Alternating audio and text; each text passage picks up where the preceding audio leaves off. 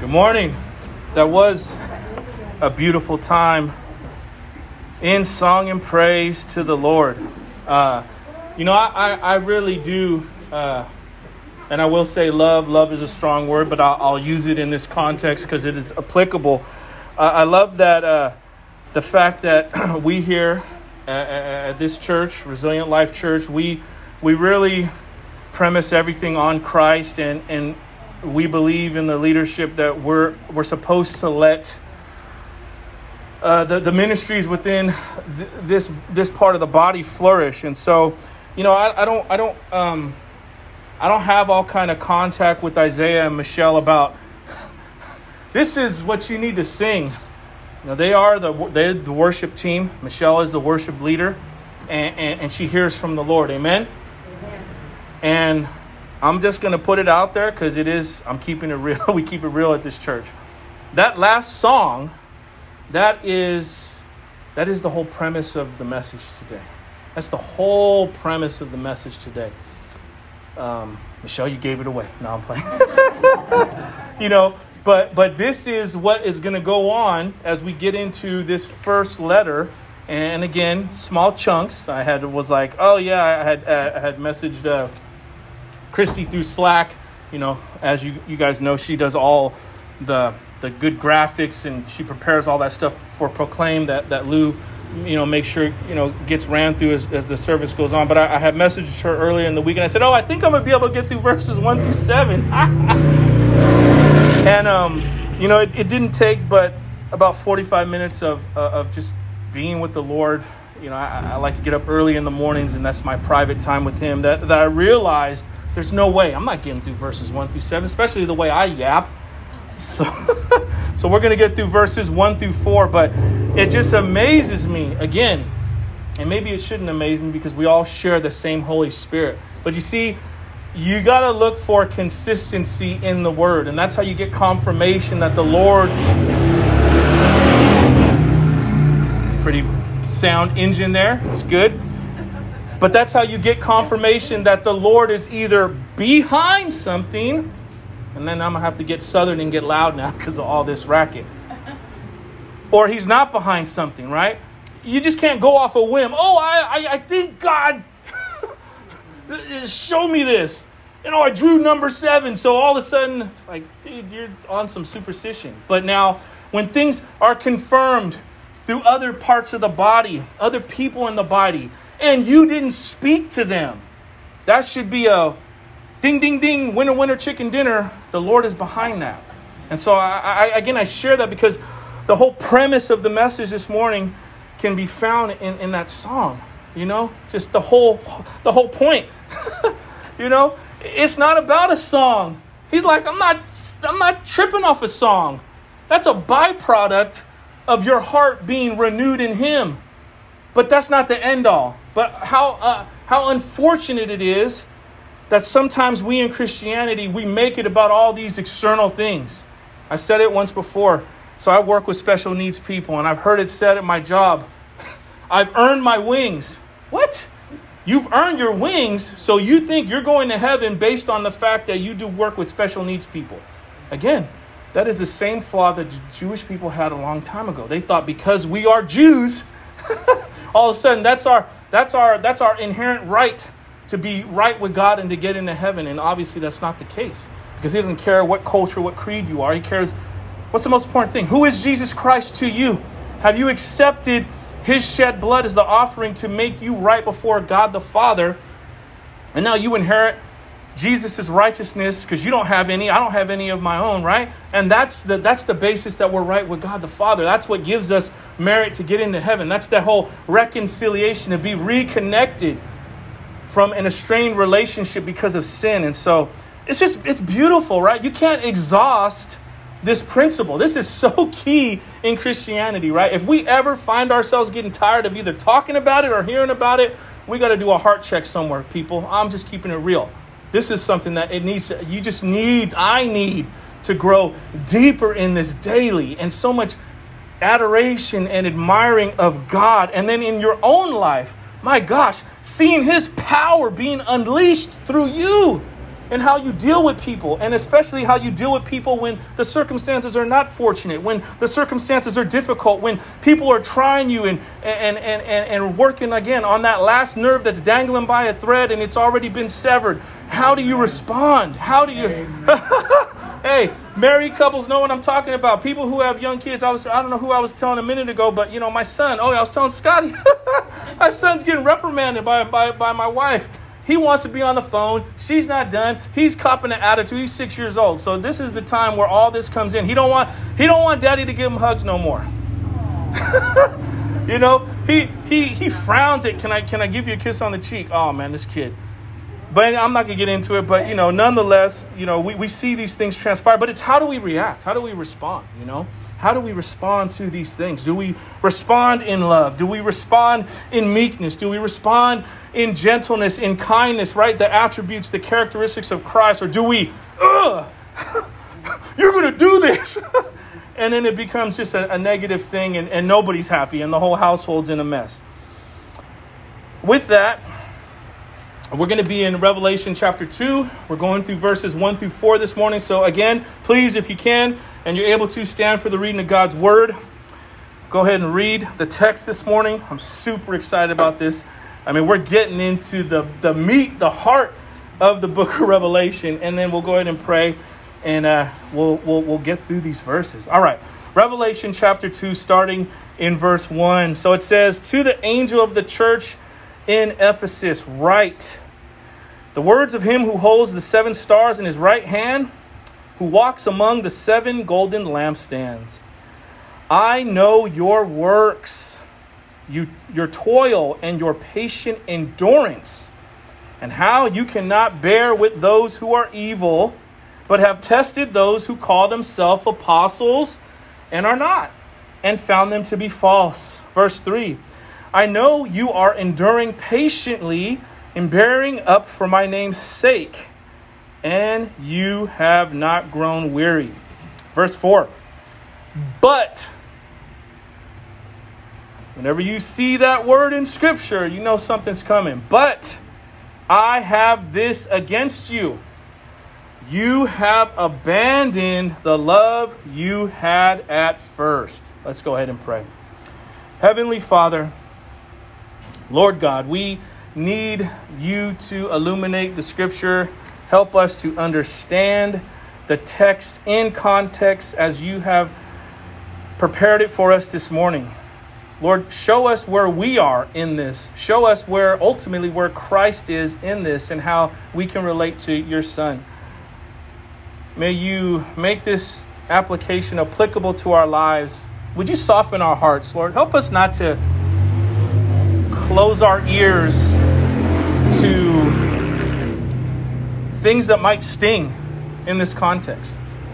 Help us to not grow offensive to your word as it cuts to the heart of the situation in our lives personally and collectively as a church.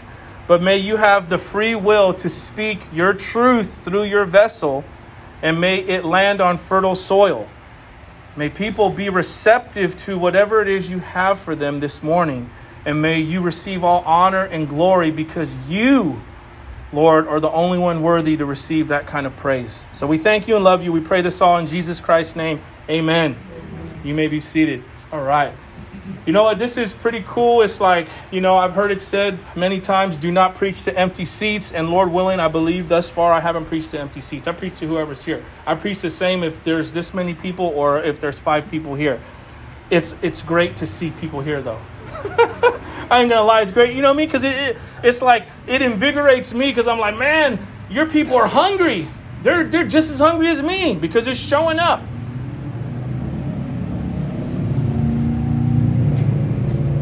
You want to encourage your pastor, show up. Show up. That's it. Show up. Show up and live a life worthy of the Lord being your Lord and live with integrity when no one's looking. Amen. All right. Today we're going to begin, like I said, the letter to the church of Ephesus.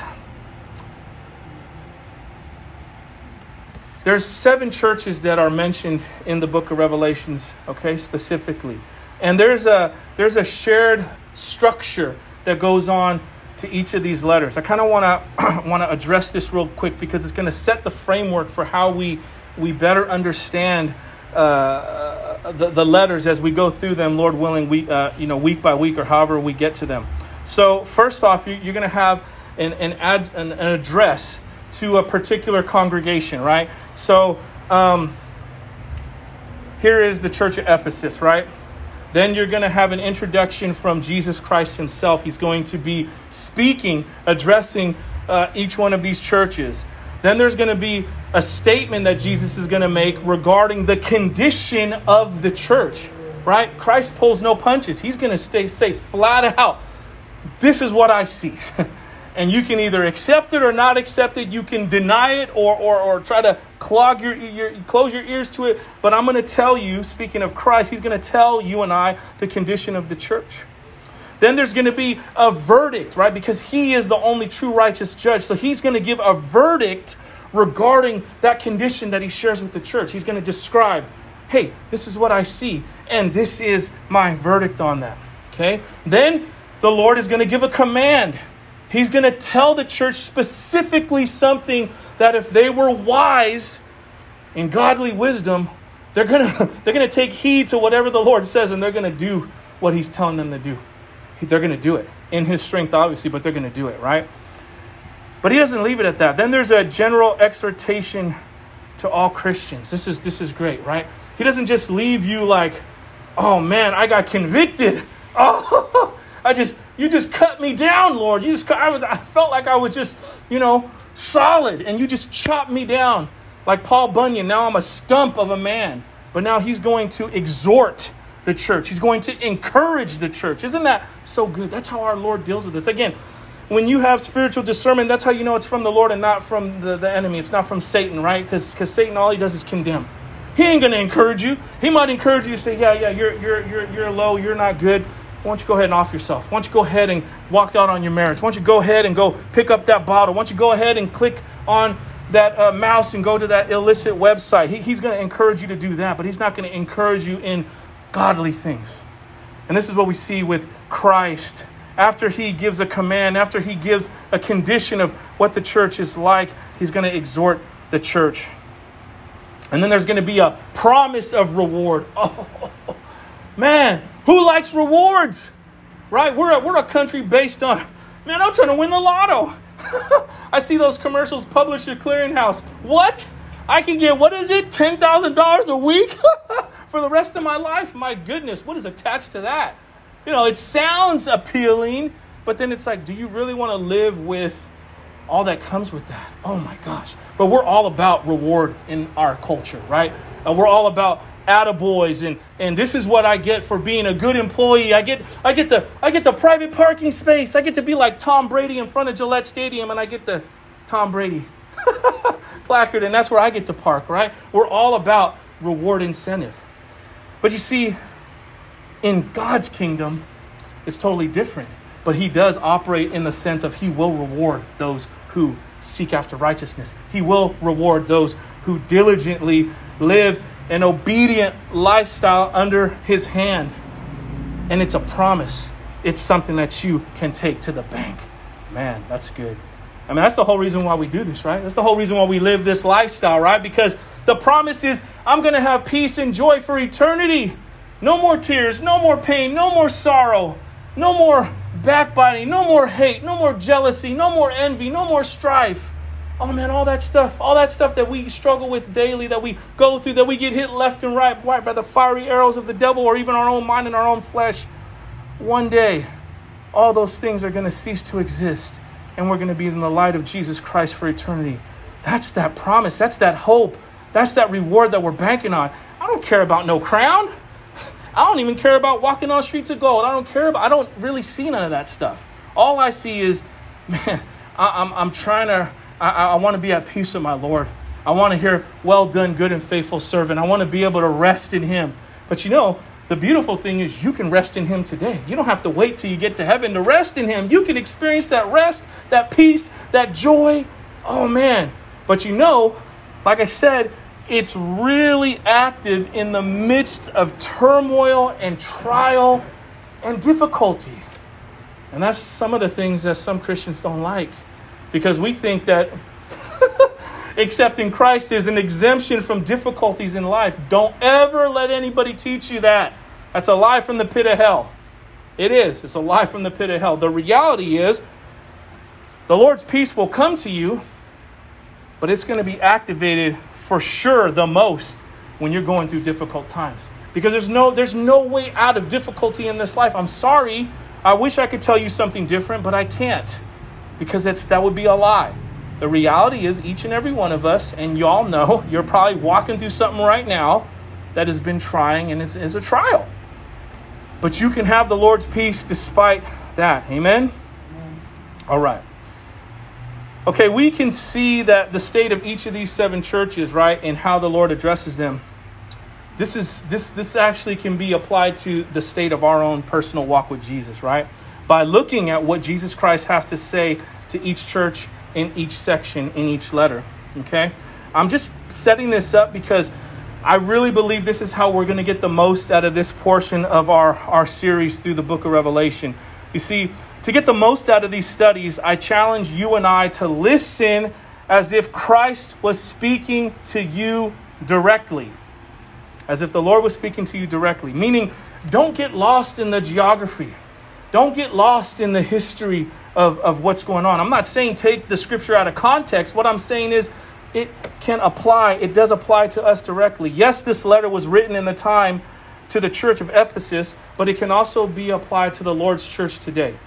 It applies to us today. And we know that we as believers are his church, right? It's not this building. It's not all this other stuff. It's not this exterior stuff that we see. It's us. We are his church. So he's speaking to you and I directly today through his text. All right, we're going to get a little bit of background about Ephesus, because this is going to, again, set the stage for what and the context for what's going on in these first 4 verses. So emphasis. We're going to put emphasis on Ephesus. Okay, this was an ancient Greek city on the western shore of Asia Minor, which is now modern-day Turkey. The name Ephesus basically can be translated to city of the mother goddess. Okay, pause, pump the brakes right there. Now, if you have your spiritual antennas up and you are operating in the Holy Spirit in you, you already know that there's a big red flag there, right? There's a big red flag for that name to translate to city of the mother goddess. Well, I mean, for people nowadays that are on this whole all-inclusive trip and, this and that, and it's like they're going to embrace that. They're like, oh, yeah, mother goddess, yes. We're so liberal. We are so about that. That just falls in line with our political views. We are all about that. But this is not a good look, people. You see, this city was the temple site of the temple Artemis. And you know that this is also doubly as bad because Artemis was the Greek name for Diana, which was the virgin goddess of the hunt and the moon, and the daughter of Zeus and the sister of Apollo. So you got all kind of just not good stuff going on. Again, all you have to do is read Romans chapter 1. Mankind, we make God in our own understanding, in our own idea, our own creation. And that's what you have with all these Greek gods and all this other stuff. Little g, not the true and living God. All you have to do is look to all the philosophers that talk about this. But it's confirmed that these are little gods, little g's. They're not making the sun and earth move. They're not bringing life into the atmosphere. They are gods of people's own creation. Artemis was also called Cynthia. It's pretty cool when you start doing, research on where names come from, this and that. And I'm not knocking anybody whose name is Cynthia, but man, parents, do your research before you start naming kids. Do your research before you start naming kids. I watch college football. I watch college football. There was some young man, I think his name was Nehemiah Jones, and the first thing I said was, "Oh, his parents are Christian, for sure." That name Nehemiah, you don't just name your kid Nehemiah. You know what that name means. You have to have some kind of Christian background, unless it's just some sort of tradition. And daddy's name was Nehemiah, so I'm just going to name my son Nehemiah. But, normally when you hear Jebediah, oh, that person's parents are Christian. They know the Lord, because you don't just name your kid that. I'm going to tell you right now, nobody names their daughter Jezebel, because you know what's associated with that name. I'm not going to speak into existence that this person's going to be a little loose with kind of how they live. I'm not naming my daughter Jezebel. I want her to be a woman of integrity, a woman of prudence. I want her to be a prude. I remember when I met Veronica, we were doing a Bible study, and she said something about that. Somebody at Spring Valley told her a long time ago that she was a prude, and that ended up being a good thing. You want to be prudent as a woman of God, as a man of God. It's a good thing to be a prude. That word can be used in a negative way, but in a biblical context, being a prude is a good thing. It means you have godly standards for yourself and for other people. Don't just throw yourself out there like that, because you're worth more than that. Amen? For men and women, don't just throw yourself out there like that. Wait on God's time. If it's in the cards for you, he'll bring you the right person. You don't got to go doing all that just to get somebody, because that ain't cool. All right. So we already know, again, Artemis, it's not a good thing. Not a good thing how this idea was celebrated. Side note, if you're into fragrances, colognes, perfume, they got a fragrance called Artemis. You notice all those commercials are always, man, the dude's shredded. Dude got like 10-pack abs, got no body fat, and always got to have a shirt off, all oiled up, doing this, and, the girl in the bikini top, and, they're always in water. Why? They're trying to look seductive and all that nonsense. But Artemis is also a popular fragrance today. Very subtle, but very satanic at its core. I'm not being legalistic, but I wouldn't be wearing Artemis. I don't think you should be wearing that, because, again, it's just the subtle nature of Satan. And, again, I'm not trying to lean to either extreme, because, we go back and forth all day long. Yes, there are a lot of things that are not right, but it doesn't mean that we can't have access to them. We know the whole thing. I won't get into it. That's a whole nother topic. But the whole thing of, meat sacrificed to idols. Hey, if the Lord gives you a clear conscience about it, do it. I'm just putting information out there for you so you kind of know this is how the world operates. That's why you see that name still around, because it has that satanic influence, that spirit of Satan surrounding it. So off top, this place was filled, talking about the city of Ephesus, with idol worship and false gods. So in the Lord's mind, this is a perfect place to plant a church. What better place to plant a church but in all kind of ungodliness? Jesus Christ goes where the chaos is to save souls. Aren't you glad that the Lord does that? Look at how he sought you and me out. We may not have been in a city like that, or maybe we were, but personally, our condition, the way our character was, the way our hearts were before we knew him, we were steeped in idolatry. We were steeped in ungodliness. We were steeped in falsehood. And he goes into the muck and the mire and the dirtiest of dirties. And he pulls out his hand. He outstretches his hand and he pulls us up.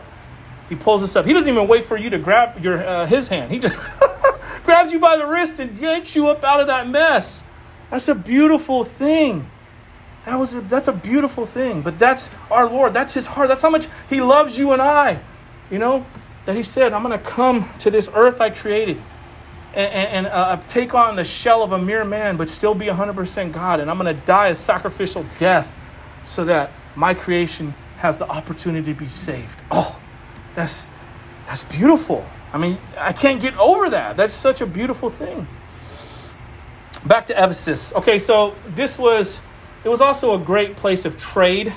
So it was a hub. Again, kind of like, how the Bay Area is, any kind of bay where there's ports, ships come in and out. Right now, we ain't got no ships coming in and out because of whatever, this whole issue with the pandemic and whatnot, and ships, having to be charged a large sum of money to drop off cargo. But nonetheless, Ephesus was a hub for much trade. So many different people would travel there.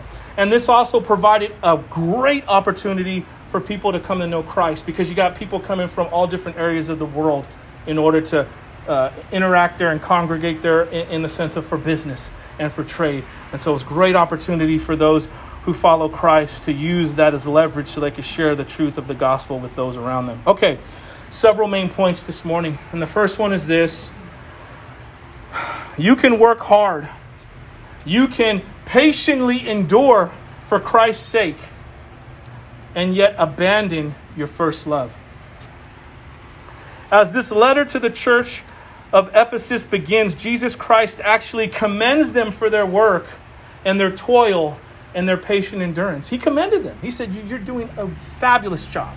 You're doing fantastic on these angles. You're making sure that all your I's are dotted and all your T's are crossed.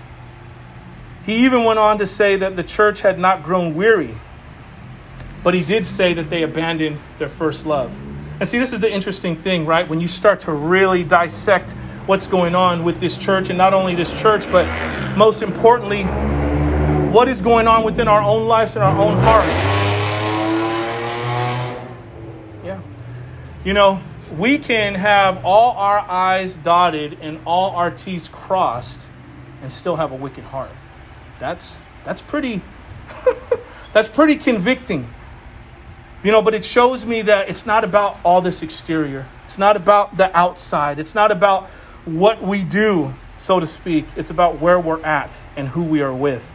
You see, though they had the best intentions in the world, they got caught up in works, doing things, service, all of this hustle and bustle. They got caught up in it.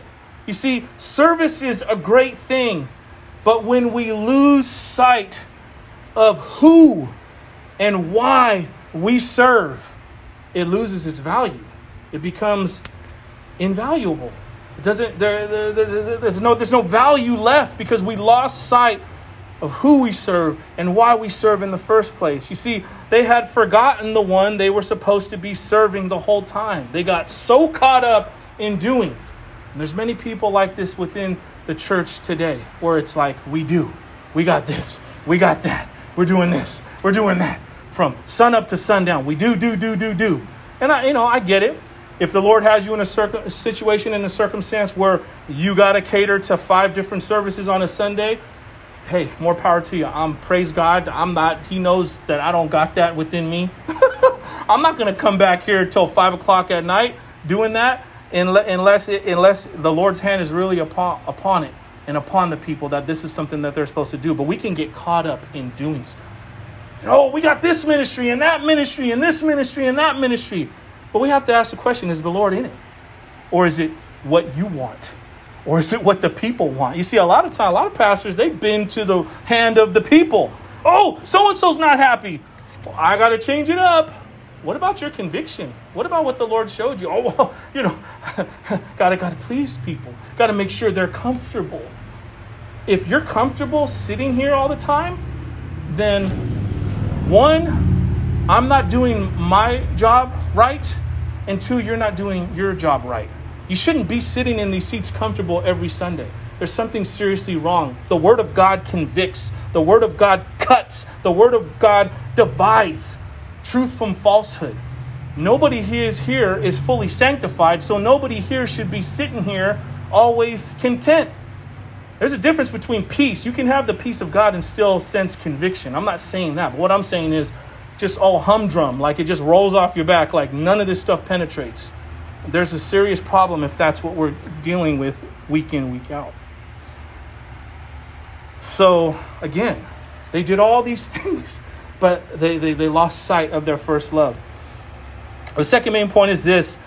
You and I can actually look right from the outside, but again, this is an extension of the first point, but actually abandon our first love, who is Jesus Christ. You see, the church in Ephesus was commended for their endurance and that they hadn't tolerated evil teaching. From the outside perspective, they looked like the ideal church. But you see, Jesus Christ specializes in interior designing. He specializes in the inner workings of our hearts, right? And the Ephesian church's biggest problem was somewhere down the line, they had abandoned their first love. It didn't happen all at once. It was a gradual thing. It was a gradual thing. That's why when the Bible talks about worry about nothing, pray about everything, tell the Lord what you need and thank him for all he has done, right? That's why you're supposed to pray about every single little thing. Some people say, well, I'm not going to pray about every little thing. But do you understand that a little leaven leavens the whole lump? A little bit of sin turns into a whole lot of sin over a period of time. And if you don't nip that thing in the bud by praying about everything and anything, when it comes to your mind through the influence of the Holy Spirit, you're going to find yourself, and I'm going to find myself in a predicament where all of a sudden we got this big old issue on our hands because we didn't nip it in the bud when we first got convicted of it. So that's why it's very important to understand these things. And this is what was going on with the Ephesian church. Little by little, they abandoned their first love. Like I said, it didn't happen overnight. It was a gradual thing of just being, oh, well, we're all good. We don't tolerate evil teaching. We're patiently enduring. We're waiting on the Lord. We're doing the right things. They got comfortable. They got complacent. They rested on their laurels. And this is what ended up happening. I don't even know what laurels means, but it's rested, okay, back. Rested on your back. Why do they call your back a laurel? There's got to be a good reasoning, and I'm sure Daniel can tell us. It's living off past victories. There you go. Okay, so now I understand what I'm saying. Don't rest on past victories in the Lord, right? It's a everyday thing. Communion, everyday common union with God, right? We shouldn't be talking about, well, you know what I did in 1986. Oh, I went hard for the Lord. I was part of the crusade and did what'd you do last week? What'd you do this week? If we don't have any news of what the Lord's been doing up to date in our lives, then man, nobody wants that stale bread. Remember, Lou was like, I can't stand these communion cups that are prepackaged. The juice tastes like wine because it's fermented for over a year and a half. You're feeding us this stuff. The cracker, it just dissolves in your mouth all weird. Nobody wants anything stale and nasty. And that's the same thing with the Lord. He doesn't want a stale and nasty relationship with us. How weak would our, our sharing and our testimony be if it's like, oh man, this is what the Lord did 2 years ago, and you're trying to convince somebody and persuade somebody in the glory of God and his power, but you ain't got no real testimony that's saying like, no, this is what the Lord is doing every day in my life. I'm seeing him move, right? Because he's moving and he's doing stuff, but are we aware?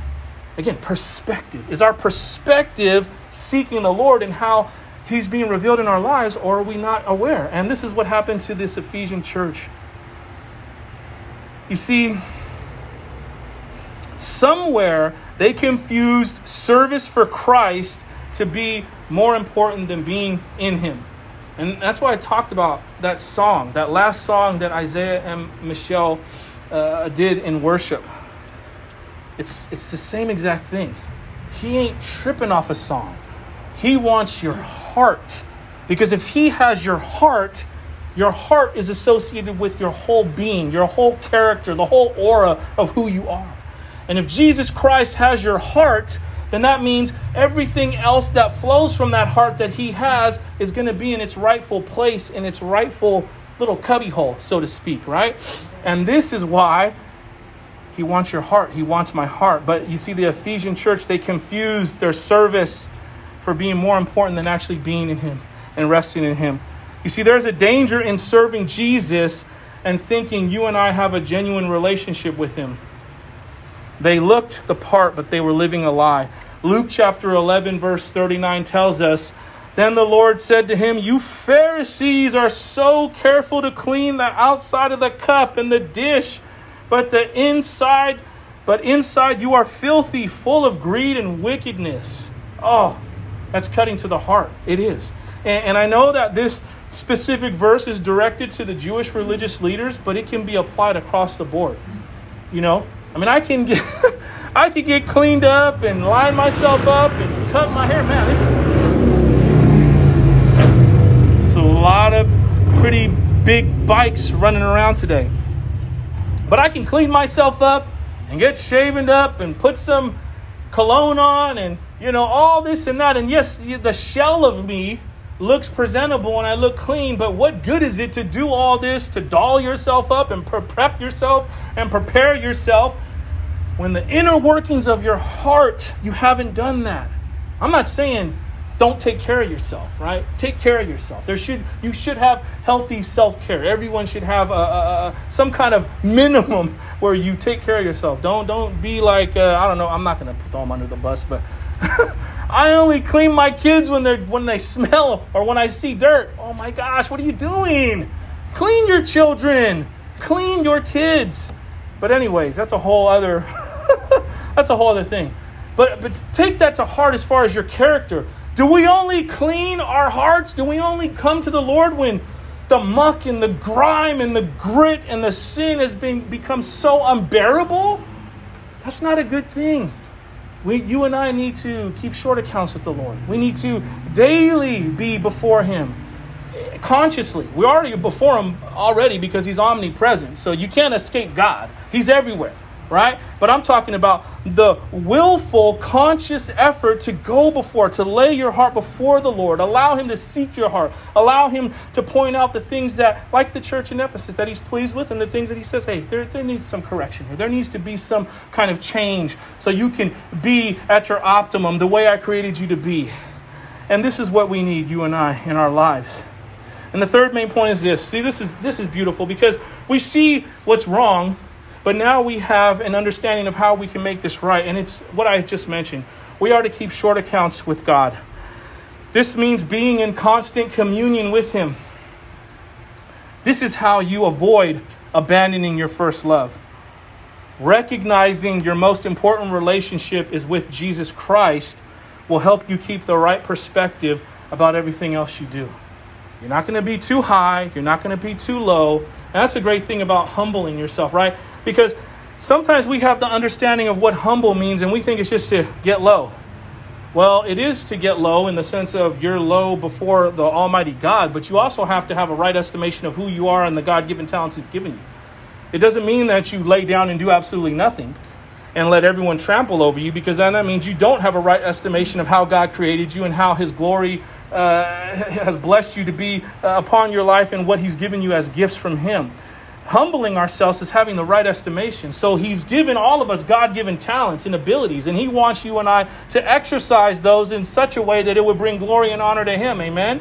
And that's why having a right estimation of yourself is very important. And that only happens by keeping short accounts with Him daily, having a right perspective of who He is. And that will influence you to have the right perspective on all the things you're called to do. You see, any service you do for others in the Lord's name flows from a correct relationship with Him. Our service for Him can never supersede our total dependence upon Him. Meaning, you can't say, because I've done X, Y, and Z, I'm right with you, God. That is going to get you ixnayed in the sense of He's not going to accept that. It has to be, I'm basing my whole being on the fact that Jesus Christ died for my sins, rose from the dead, has accepted me, and now you see His righteousness upon me, and now I'm grafted into your family. That will get you that ding, ding, ding, ding, winner, winner, chicken dinner. It doesn't matter. I don't care how many books you wrote, and books aren't bad for people to write. Christian books aren't bad for people to write. But it's not based on that. It's not based on, well, I fed this many people, I've given this much money, I'm the president, CEO of this Christian organization. That's going to earn you nothing. It's not that. Remember, what does He say? Our good works are but a menstruated rag to Him. He don't care about that. He cares about your heart, my heart. From that, the right heart, then you can do those things and you can have no guilt and have no shame and have peace and be like, I can do these things knowing that I'm not looking for praise, honor. I'm not looking for the Lord to accept me because of these things, but I do these things because my heart has been redirected. My heart has been reconfigured and changed. And now I bring honor and glory to Him because He's living through me. And that's a great thing. But, I keep reiterating this because it's so important that we don't miss it. Because a lot of Christians lose sight in this and they base their righteousness on what they do. And they say they do it in the name of Jesus Christ. When He's going to say to those people, depart from me, I never knew you, workers of iniquity. But I did it in your name. But you didn't have a relationship with me. You didn't You didn't commune with me daily. You didn't hear the still small voice that said, I'm knocking at the door of your heart. I want to come in. I want to dine with you. I want to have a relationship with you. I want to show you when you're doing right. I want to show you when you're doing wrong. But no, I have my own wisdom. I have my own understanding. I see people with need and I just run to do it. Do you know sometimes the Lord will say no? But they need help. The Lord will say no. Stop. Do not go there. Do not do that. Do not help them. You want to know why? God's infinitely more wise than you and I. And maybe those people need to go through some things. And by you going to their aid without the Lord giving you the okay to do so, you're actually hindering them from growing. Maybe they have to go through difficult times. And the Lord got them. The Lord knows what they can handle, what they can't handle. But you and I running around trying to be Mother Teresa is not the thing to do. We need to seek the Lord in all that we do. Many mistakes have been made in ministry because people just go off of their gut.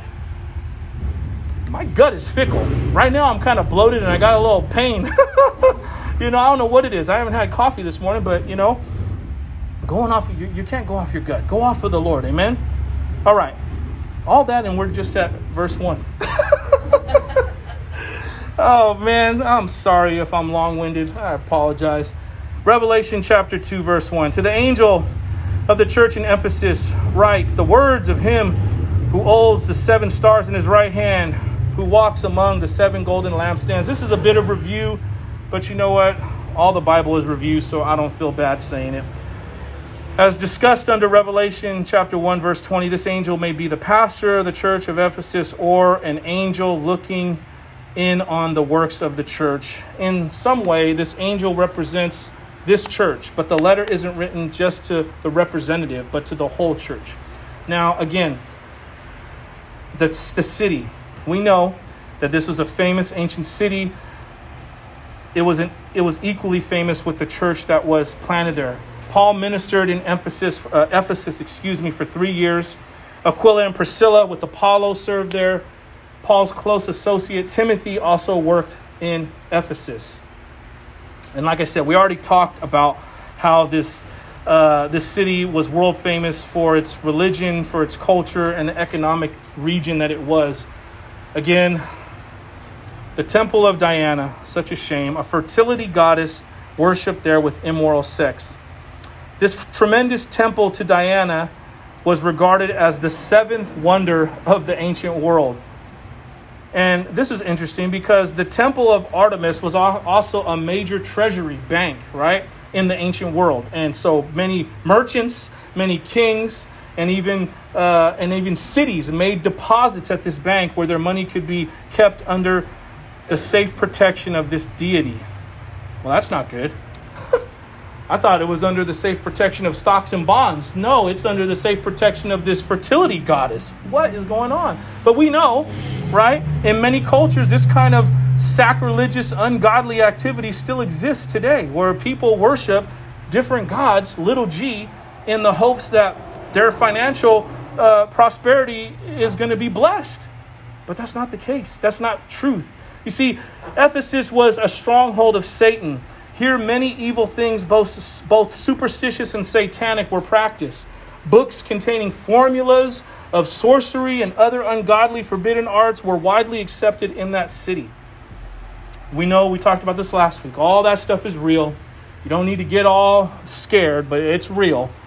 All the hexes and vexes, the curses and all that stuff, all the dark stuff is real. Demons are real.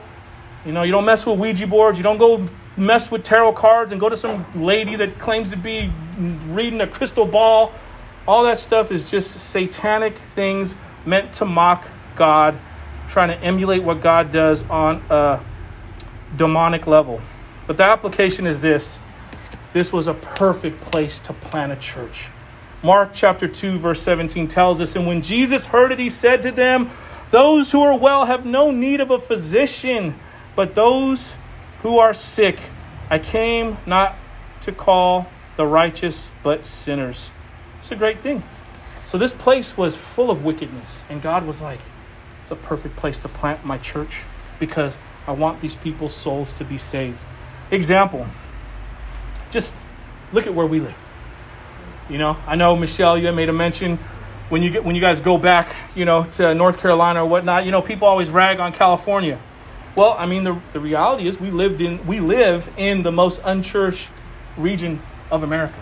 We live in the most liberal state in the country. We live in the Bay Area where, you know, they make a mockery of God's rainbow and they have it as a flag that signifies people's rights to have whatever sexual premise they want. And we all know that it's not right. It's not what the Bible says. We're not knocking the people as the people, but the lifestyle is not right. It's an affront to God. But we live in this area.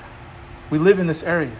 But do you know, you and I live in this area for a reason, for a purpose. There's a reason why God has not uprooted you out of the most expensive place to live. And you're like, man, how do I make ends meet? I'm struggling. This is tough. I should move to Texas. I should move to Kansas. I should move to Boise, Idaho. I should move to Vermont. I don't know. Move somewhere where it's cheaper. But we're here for a reason. Just like the believers that were in Ephesus. They were there for a reason. To shine and reflect the light of Jesus Christ in a dark place. In the hopes that somebody's soul would turn to the truth and they would be saved.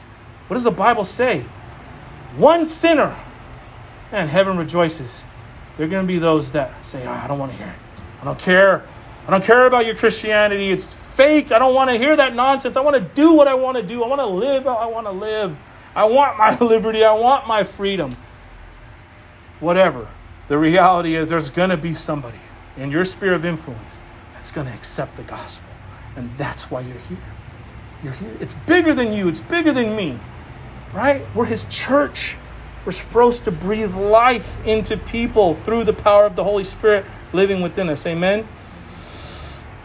He who holds the 7 stars in his right hand, who walks in the midst of the 7 golden lampstands.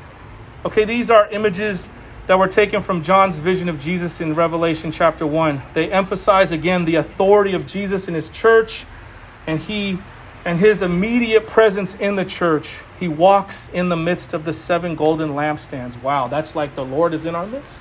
He's in our midst. That's super cool. You know that wherever you go, you take God with you, right? Sometimes you walk into places that are ungodly. They are. And it's not boasting of who we are. Like it's the proper perspective. Have you ever been in a situation where it's like, it's just dark? It may be light like this, but I'm talking about the atmosphere, the aura, the energy. It is dark because people are spiritually dead around you. You may be the only reflecting light of Jesus Christ that some people may see. And that's why it's so important for us to live above reproach, walk in a way worthy of the call upon our lives, that people, when they see us, they see the character and the conduct of us, and they ask, what is it with you? How are you this way? And it's like, man, that's your opportunity right there. It's not me. It's Christ. It's Christ living in me. And then you share, and then, man, it's like you either plant a seed or use to water a seed, and somewhere down the line, someone gets saved. It's all because, obviously, it's the Lord's plan, his overarching plan, but you remain faithful and you do your part, no matter how small you think that is. You see, it's all the small things. You see, it's all the small days. It's all the small moments in each day that lead up to a lifestyle of faithfulness. Oh my gosh, that's how you could be in the Hall of Faith. Do you know that there's many people in the Hall of Faith that never got their reward here on earth? They never saw things rectified here on earth. They never saw their lives vindicated on earth. They never received a monetary reward for their faithfulness in Christ here on earth. But yet they are regarded in the household of faith. Abraham. Oh my gosh, this ought to give you hope. Abraham was told, I'm going to make you a father of great nations. Him and Sarai, Abram at the time, he said, no, I can't. I'm not going to do it. I'm going to go lay with Hagar. That's how that's how all the other people came to be. All the Muslims. Even then, Lord said, I'm faithful to you. So if Abraham can be disobedient like that and be regarded in the household of faith, that ought to give you. All right, Lord. Okay, we got this. We got this. I'm okay. It should encourage you. When you see flawed things like that, flawed people like that in the household of faith, my goodness, that encourages me. Because I know I got stuff that I'm ashamed, I won't never tell you about. It's between me and the Lord. And for the fact of the Lord to say, okay, Keefing, I've accepted you in my family. That's just a great thing. All right, let's get back to the topic at hand. The whole point of him walking amongst the lampstands, speaking of Jesus Christ, this introduction, it stresses that Jesus Christ is central in the church and should be recognized as central in the church. He is. Holds. This is an ancient word. Daniel, help me out and make sure I'm pronouncing this right. If I don't, please correct me. Cratein. C-R-A-T-E-I-N.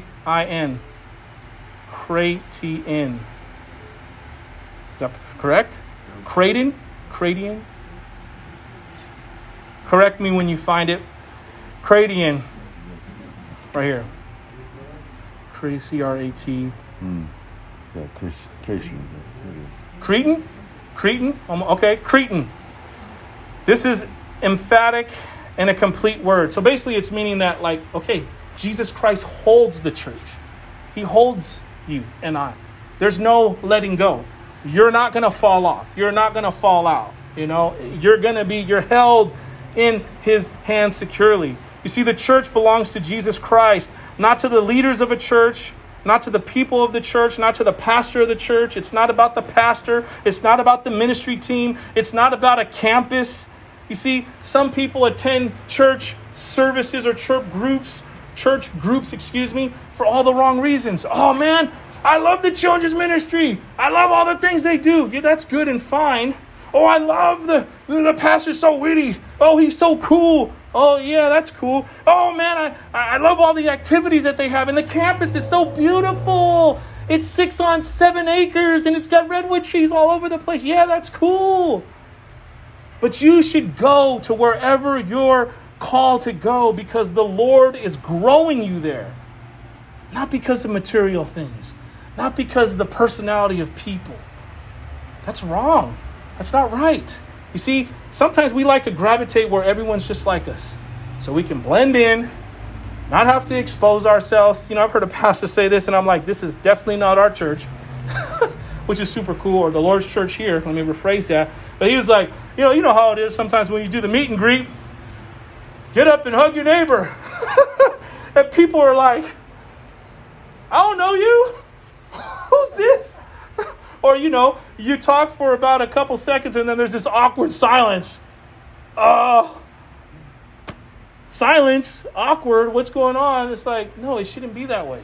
It shouldn't be that way. And I get people got to earn trust and this and that. But, there's got to be a hospitality amongst the people of God, amen, where we should be able to be amongst one another. And there's a genuine love there, a genuine concern for the well-being of other people. It's supposed to be like that. If you're like, dude, I can't wait to get out of this room to get away from you, that's not Christianity. That's not right. Now, yes, we're going to get on each other's nerves. Keep it real. Look at the apostles. They had moments where they were like, remember John Mark? They were like, Paul was like, John Mark, dude, you're a buster, bro. I'm not bringing you along. But, what did Paul say later on? Dude, John Mark, you're of good use to me. Because John Mark grew. He became a responsible Christian. He grew spiritually, maturely, and they were reconciled. That's a beautiful thing. You see, that's the thing with the Christian church, is that there should be a revolving door. There should be an opportunity for people to be reconciled. There should be an opportunity for people to come back and say, you know what, yeah, we had our issues, we had our bouts, but you know what? The main thing is we're serving Christ, and I'm glad to see you've grown. I'm glad to see you've become not a boy anymore, but now you're a man. Now you're a woman in God. And that's what we should see. All that to be said, wherever you attend and you call your home church, go there because you're hearing from God, not because of these external things. Because all those external things, if that's what it's been said before, if we got ponies here and that's what drove you here, then I'm going to have to have ponies here every week to keep you here. Or else you're going to be like, dude, this is whack. There's no ponies here. And I came for the ponies. Yeah, God's cool, but I like the ponies. My kid likes to pet the pony. There's no pony here this week. What's the deal? It's funny, right? But it's real, though. It's real. People will go to places because of all those exterior things. And when those exterior things aren't met, we're like, well, I'm church hopping again. Gotta find a new church home. Man, stick somewhere and grow roots. It's so important. It's so important. It just makes you stronger as a Christian. It really does. You can venture out, visit all you want, but you got to have a church home. Amen. All right. 2 and 3. Is my mom not muted? Mom, I'm about to mute you. Sorry. No, it's not no disrespect. The feedback from the Zoom. All right. 2 and 3. It says, I know your works, your toil and your patient endurance, and how you cannot bear with those who are evil, but have tested those who call themselves apostles and are not, and found them to be false. I know you are enduring patiently and bearing under my name's sake, and you have not grown weary. So he says, I know your works. Jesus looked at his church, and he knew its condition. It was no mystery to Jesus about what was going on with this church. The application is this. You see, there may be sin or corruption hidden in a congregation. I don't know. I don't know what's going on in your life, but Jesus knows. He knows clearly. It's no mystery to him what's going on in your heart and my heart. It's not hidden from Christ. He would say the same thing for us today, both as individuals and as a congregation. I know your works. An example, think of Adam and Eve in the garden. What did God say? One day he said, Adam, where are you? Did God not know where Adam was? He created the garden. He created the man. He knew where he was. He just wanted to see how was Adam going to respond. Are you going to be honest? Are you going to tell me what you're really doing? You're over here with your wife knitting some stuff because you're like, I'm naked. Privacy. Well, why are you ashamed? Because now your eyes have been opened to the truth, things that you shouldn't have been aware of because you ate of the fruit he told you not to eat. He wanted to see how Adam would respond. We're the same way. He says your works, your labor, your patience. Jesus knew what this church did right. He knows what we're doing right today, church. They worked hard for the Lord and they had godly endurance. You see, patience in the Greek word, I think I got this one pronounced right, hupomene. Hupomene. Yeah, I could smile. I'm smiling under my mask. I'm like, yes! I said it right. I pronounced it right, which means steadfast endurance. You see, in this sense, the church in Ephesus was rock solid because they had patient endurance. That's a good thing. You want patient endurance. He says that you cannot bear those who are evil. The Ephesian church pursued doctrinal purity. Paul warned the Ephesians about this in Acts chapter 20, verses 29 down through 31. It says, for I know this, that after my departure, savage wolves will come in among you, not sparing the flock. Also, from among yourselves, men will rise up speaking perverse things to draw away the disciples after themselves. Therefore, watch and remember that for 3 years I did not cease to warn everyone night and day with tears. Man, so Paul's intense with this. He's like pleading with them. You better be on watch because men are going to rise up from amongst you and they're going to teach you things that are false, that are not true. And that's why it's so important for us to make sure that we're testing every spirit that comes before us. You better test my spirit every time I come up here to this pulpit. I pray there won't ever be a day where I come up teaching false doctrine or I'm teaching something of my own understanding. But that's your responsibility as the church. You have to hold me accountable. You have to. And I have to hold you accountable too. My responsibility here is to make sure you're spiritually maturing, that you're growing. It ain't about our numbers. It ain't about this room bursting at the seams with people. It's about who's here. Are you growing roots? Are you growing mature in Christ? Is there fruit in your life? Are you thriving in Christ? That's what's so important. You see, from this command of Jesus, we know that the Ephesians took Paul's warning seriously. The application is this. The church today, like the Ephesian church then, must vigorously test those who claim to be messengers from God, especially those who say they are apostles, because deceivers will speak well of themselves. Deceivers will speak well of themselves. They will esteem themselves and try to prop themselves up. This is what the final Antichrist is going to do and deceive the world with miracles, healing, fire, all this nonsense. But people who are unchurched are going to be like, wow, that's God. Oh, we praise you, we worship you, but it's Satan. Oh man, you got to test. And in order to be able to test, you have to submit to God yourself so now you can have the Holy Spirit living within you, because as a non-believer, you're not going to be able to know who's telling you truth from error. You're going to be like, oh, it sounds good, I'm wrong with it. You see, so some of these things are conditional, meaning you have to be a Christian to know, to have discernment in the first place. So the first order of business is submit to Christ. Once you submit to Christ, then you get the Holy Spirit living in your heart. Now you can have the discernment of the Holy Spirit. That's how it works. You see, the greater the evil, the more deceptive its cloak. I like this quote from Charles Spurgeon, and it says, "This was grand of them. It showed a backbone of truth. I wish some of the churches of this age had a little of this holy decision about them. For nowadays, if a man be clever, he may preach the vilest lie that was ever vomited from the mouth of hell, and it will go down with some." Oh, that's hardcore. Because that's how unlearned some people are. And that's why, again, this is why it's the family of God. You and I need to come alongside one another. So those who are young in the faith, they can grow in maturity. So they could learn, what is it? There's a saying, you can fish for a man and he'll eat once. Or you can teach a man to fish and then he'll eat for the rest of his life. That's how we are supposed to be amongst ourselves. Teach one another the ways of God. Help them understand the scripture. Obviously, it's the Holy Spirit working through you, but in that, they're going to be able to learn to rightfully divide the word of God, rightfully discern a unclean spirit from a clean spirit, and they're going to be able to know. So they're not letting it go down well with them, a lie from the pit of hell, and then they walk out thinking, oh, I feel good about myself, and everything is all good, not knowing that they've been taught a lie. It shouldn't be that way. You see, also, the Ephesian church continued doing well with things without becoming weary. This showed a godly perseverance that we should imitate. By all outward appearances, this was a solid church that worked hard, had great outreach, and protected the integrity of the gospel. Last verse, verse 4. But I have this against you, that you have abandoned the love you first had. This is super deep right here. But I have this against you. Jesus used a sobering word, but, which basically means despite all that, I have a whole other thing I'm about to share with you. Example, you have a boyfriend and a girlfriend.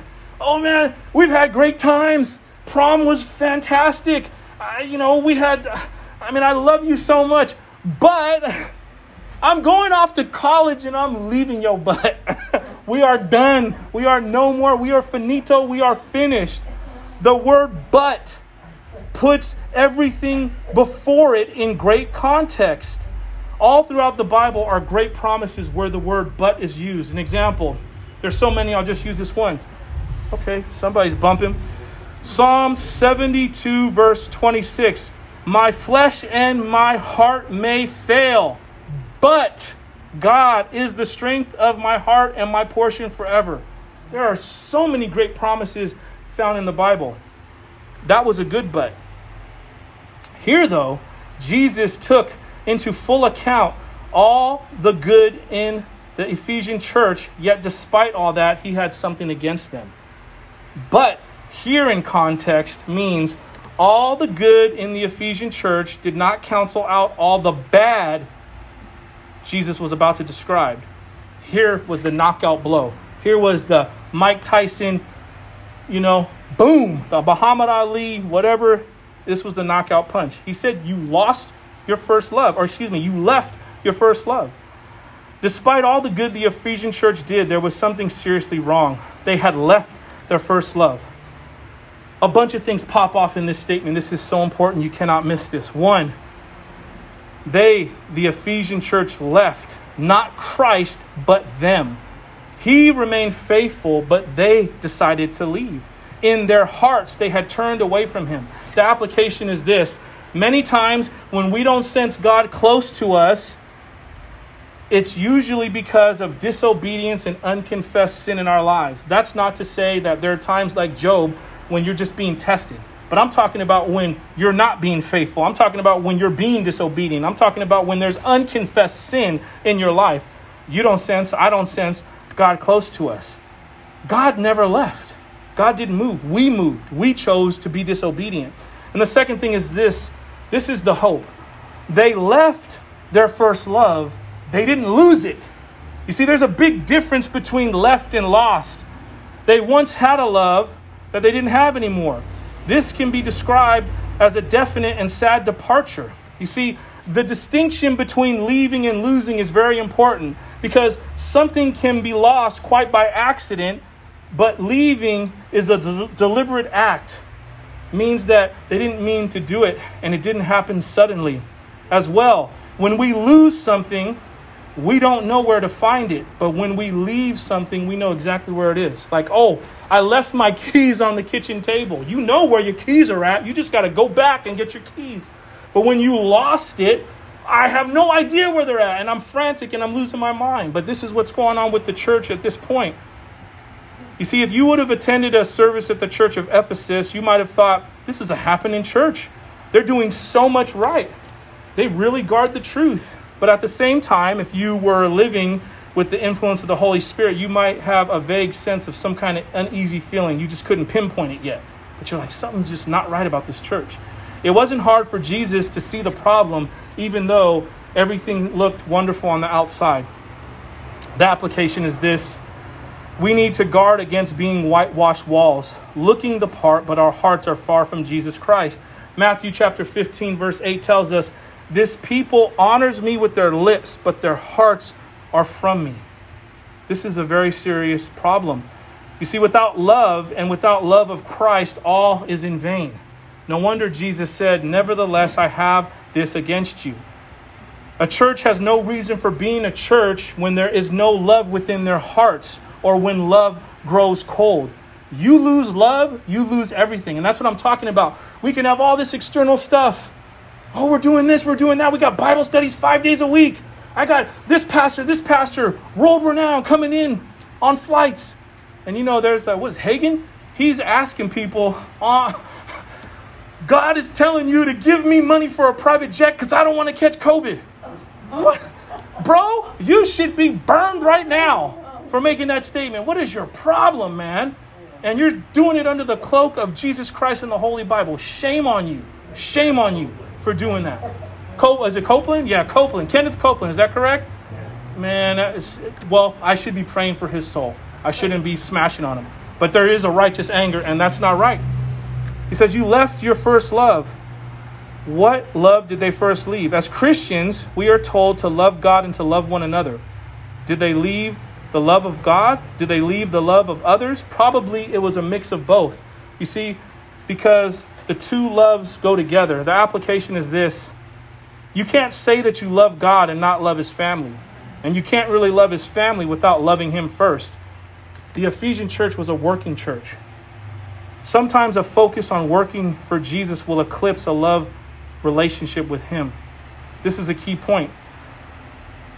We can put what we do for Jesus before who we are in him, but it's supposed to be the other way around. You see, I'm a child of God, saved by the grace of God through faith in Christ alone. One of the things I do, I wear many hats. One of the things I do is pastor this church. But my identity is not a pastor. It's what I do. I hate going up to people. I don't tell people, I'm Pastor Keefing. You know, when I respond to people in text messages, I just put my name. I'm Keefing. You know, I don't need to throw all that around because there's an identity crisis there. I'm a child of God. I'm a son of the Most High in Jesus Christ. I'm not a pastor. This is just something I do. We can leave Jesus in the temple just as the parents of Jesus did as well. The Ephesian church was a doctrinally pure church. As the worship team comes up, this is my last point. Sometimes a focus on doctrinal purity will make a congregation cold, suspicious, and intolerant of diversity. But hear me, I'm not talking about the diversity that the world is talking about right now, talking about, culturally inclusive. I'm talking about diversity in Christ. I'm talking about Christian groups being imbalanced in extremes. An example of this is when some churches say, well, we don't use any electrical instruments. No, we worship and praise God with our voices only. Any kind of a musical instrument is frowned upon. Or if Jesus Christ isn't in the name of the church, it's not a true church. That's an extreme. Or we don't use any technology. That's just, you're doing too much. You're losing sight of what's really going on. We need the main focus to be on Christ. That's the most important thing. You see, if you and I are not resting in him for every single thing we need, you'll never be able to do for him what he's truly calling you to do. First, love. There is a definite, sure difference in the relationship with Jesus. things aren't as they used to be. The application, is this. It isn't that we expect what we should have expected when we first met Jesus, right?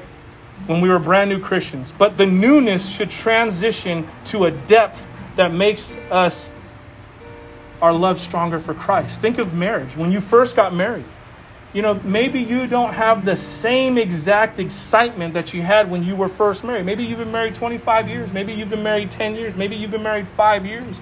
And it's like, man, I don't feel the same. But there should be a deepening of your bond. There should be a deepening of that love to where it's richer and stronger than it was when you first got married. Amen?